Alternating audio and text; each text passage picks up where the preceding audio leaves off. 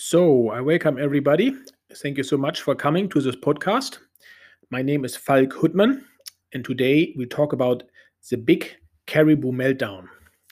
Obviously, that topic deals with caribou, but you should also understand that it actually deals with climate change, with the Arctic, with the world we live in, and also with carbon dioxide, man-made carbon dioxide release, and methane and similar um, greenhouse gases that contribute to this problem that we currently see not only in caribou but also in other factors. So to start out, let's look at the Arctic report card from 2018. The headline of that Arctic report card in the newspaper reads, "The Arctic has lost 2.6 million reindeer over the past 20 years." Now, that's pretty scary when you look at the numbers that are reported there. There are actually 23 groups of caribou in the high Arctic that have been analyzed. A caribou group is called a herd. And there are 23 of those, and only 2 of them are stable. All the other ones are basically showing declines in the thousands. For instance, the Western Arctic one has declined. Teshekpuk has declined. Central Arctic has declined. Blue Nose West has declined. Blue Nose East has declined. Bathurst has declined massively. Ayak Beverly declined. Kumanyonkiyok has declined. Baffin Island has declined. Leaf River, George River, Kangerlussuaq, Taimyr has declined dramatically, and Yana, Indigirka, and Sundrun and Chukotka have all declined. So it's whatever the numbers are, if it's 2.6 million more or less, the point is that there are declines, and there are massive declines, and there are many declines. Now that's in the high Arctic. When you move into the other areas in the southern groups, the southern herds in the world, and here again it's caribou and reindeer, which are similar species, and depending on which continent you are, in North America it's caribou. If you move into the North American situation, you look into, let's say, America, except for Alaska. In the lower 48 of America, there are virtually no wild caribou left, almost. The ones that are perhaps found there are coming from British Columbia. There's the Selkirks and the Selkirks Mountains, and on the border zone there. And these caribous at least struggle, if not worse. So that's Idaho, Washington, Montana. There are other caribous in a similar range in the southern zones, such as on Queen Charlotte Islands. That's called Dawson's caribou, that basically is gone. And then there are other caribous on islands like Pearson's caribou that are also going on and off, and a lot of struggling there. If you look into reindeer in Mongolia, which is another area further south of the Arctic, but still cold enough, there are reindeer herders, and there's reindeer, but they're also struggling, and there's an entire lifestyle lost.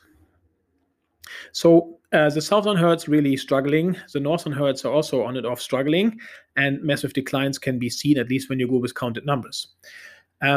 In Alaska, there is 32 herds or groups, more or less known. And there's an interesting question: what is a herd and what's the group, and how do they all connect? Because caribou and reindeer are obviously migratory animals, and they've been described by George Schaller and others for very historic cases and very famous in a way. But the point is that one of the largest herds in Alaska, the Western Arctic herd, is declining. Actually, when you look at the news that just came from the Western Arctic herd, it's called Caribou Trails. They refer to the herd status as conservative declining. And you need to put it in context and see what has been there historically and what's there now. And you will agree with me that there is obviously a decline going on.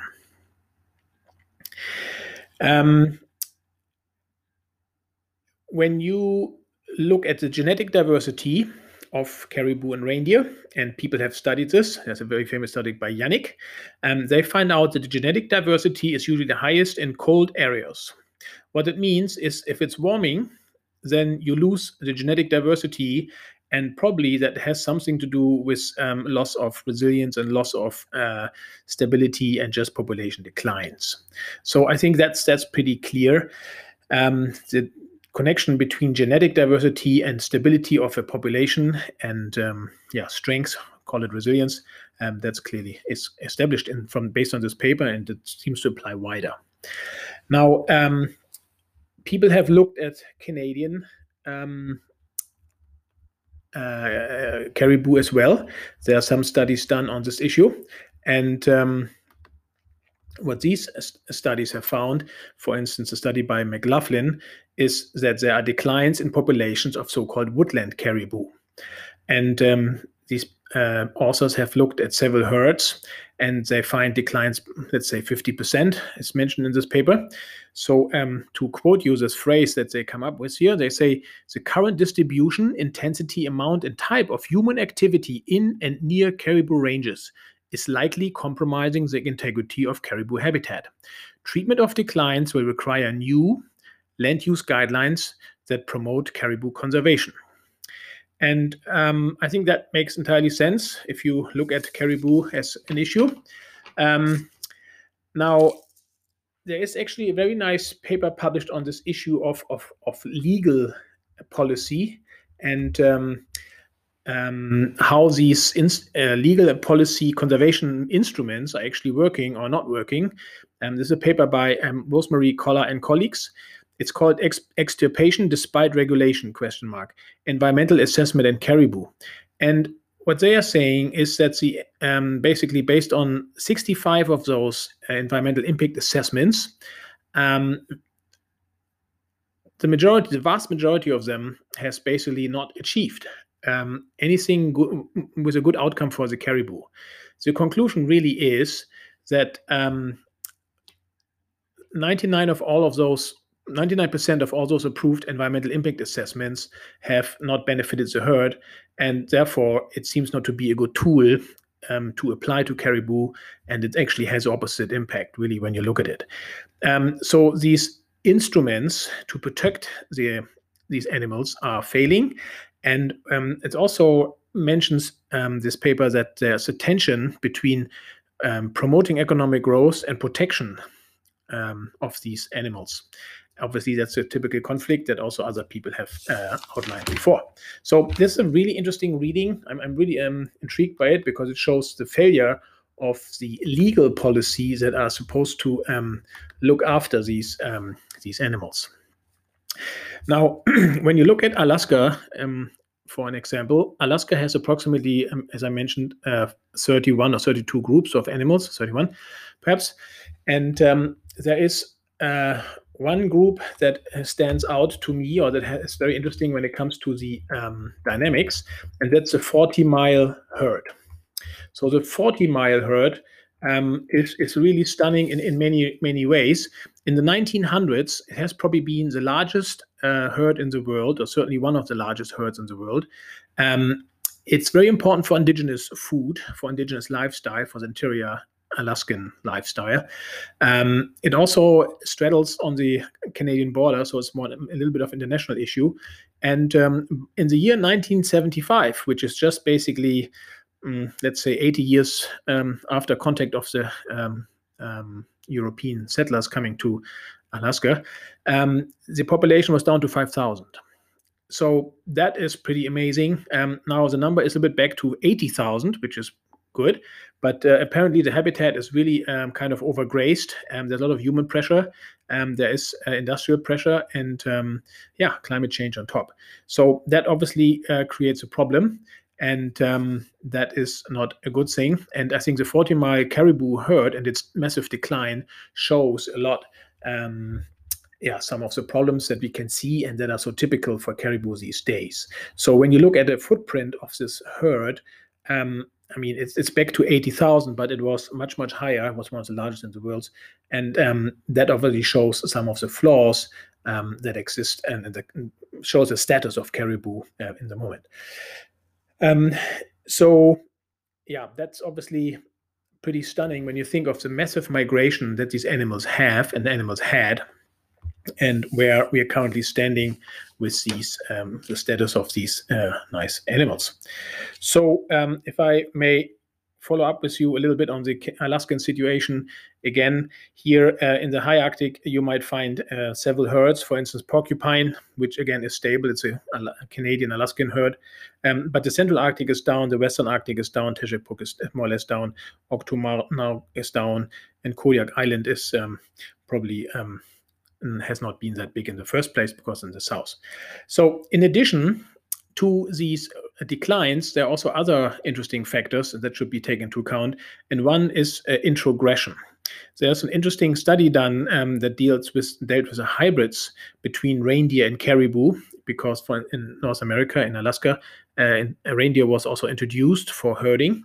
So European reindeer basically was introduced to Alaska, and the effect is that they interbreed actually to a pretty high degree. And that creates some interesting questions about genetics and how you handle pure genetics. So it's not only that there are caribou left and they're doing okay in some areas, but it's also that these caribou that seem to do okay, they actually have already a genetic, they basically have invasive genetic DNA in them that might not be so good for them. So that's obviously an interesting topic there. So just to add that to your climate change discussion, again, in the cold areas, many caribou are still doing fine in the moment, except that they are probably historically also have declined. So that's just the overall picture. And I'm sure you will find some exceptions from what I just mentioned to you here. But nevertheless, there are many of these problems.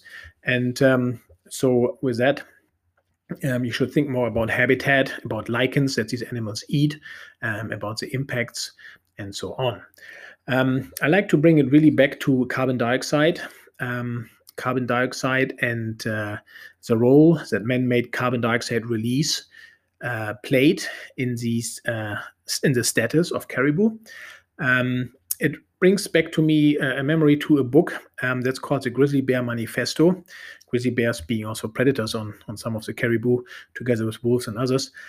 But there is this book is very nice because it shows the mismanagement that has happened to these wildlife species and their habitats. On various accounts, including in national parks. And so there's a Grizzly Bear Manifesto that's written.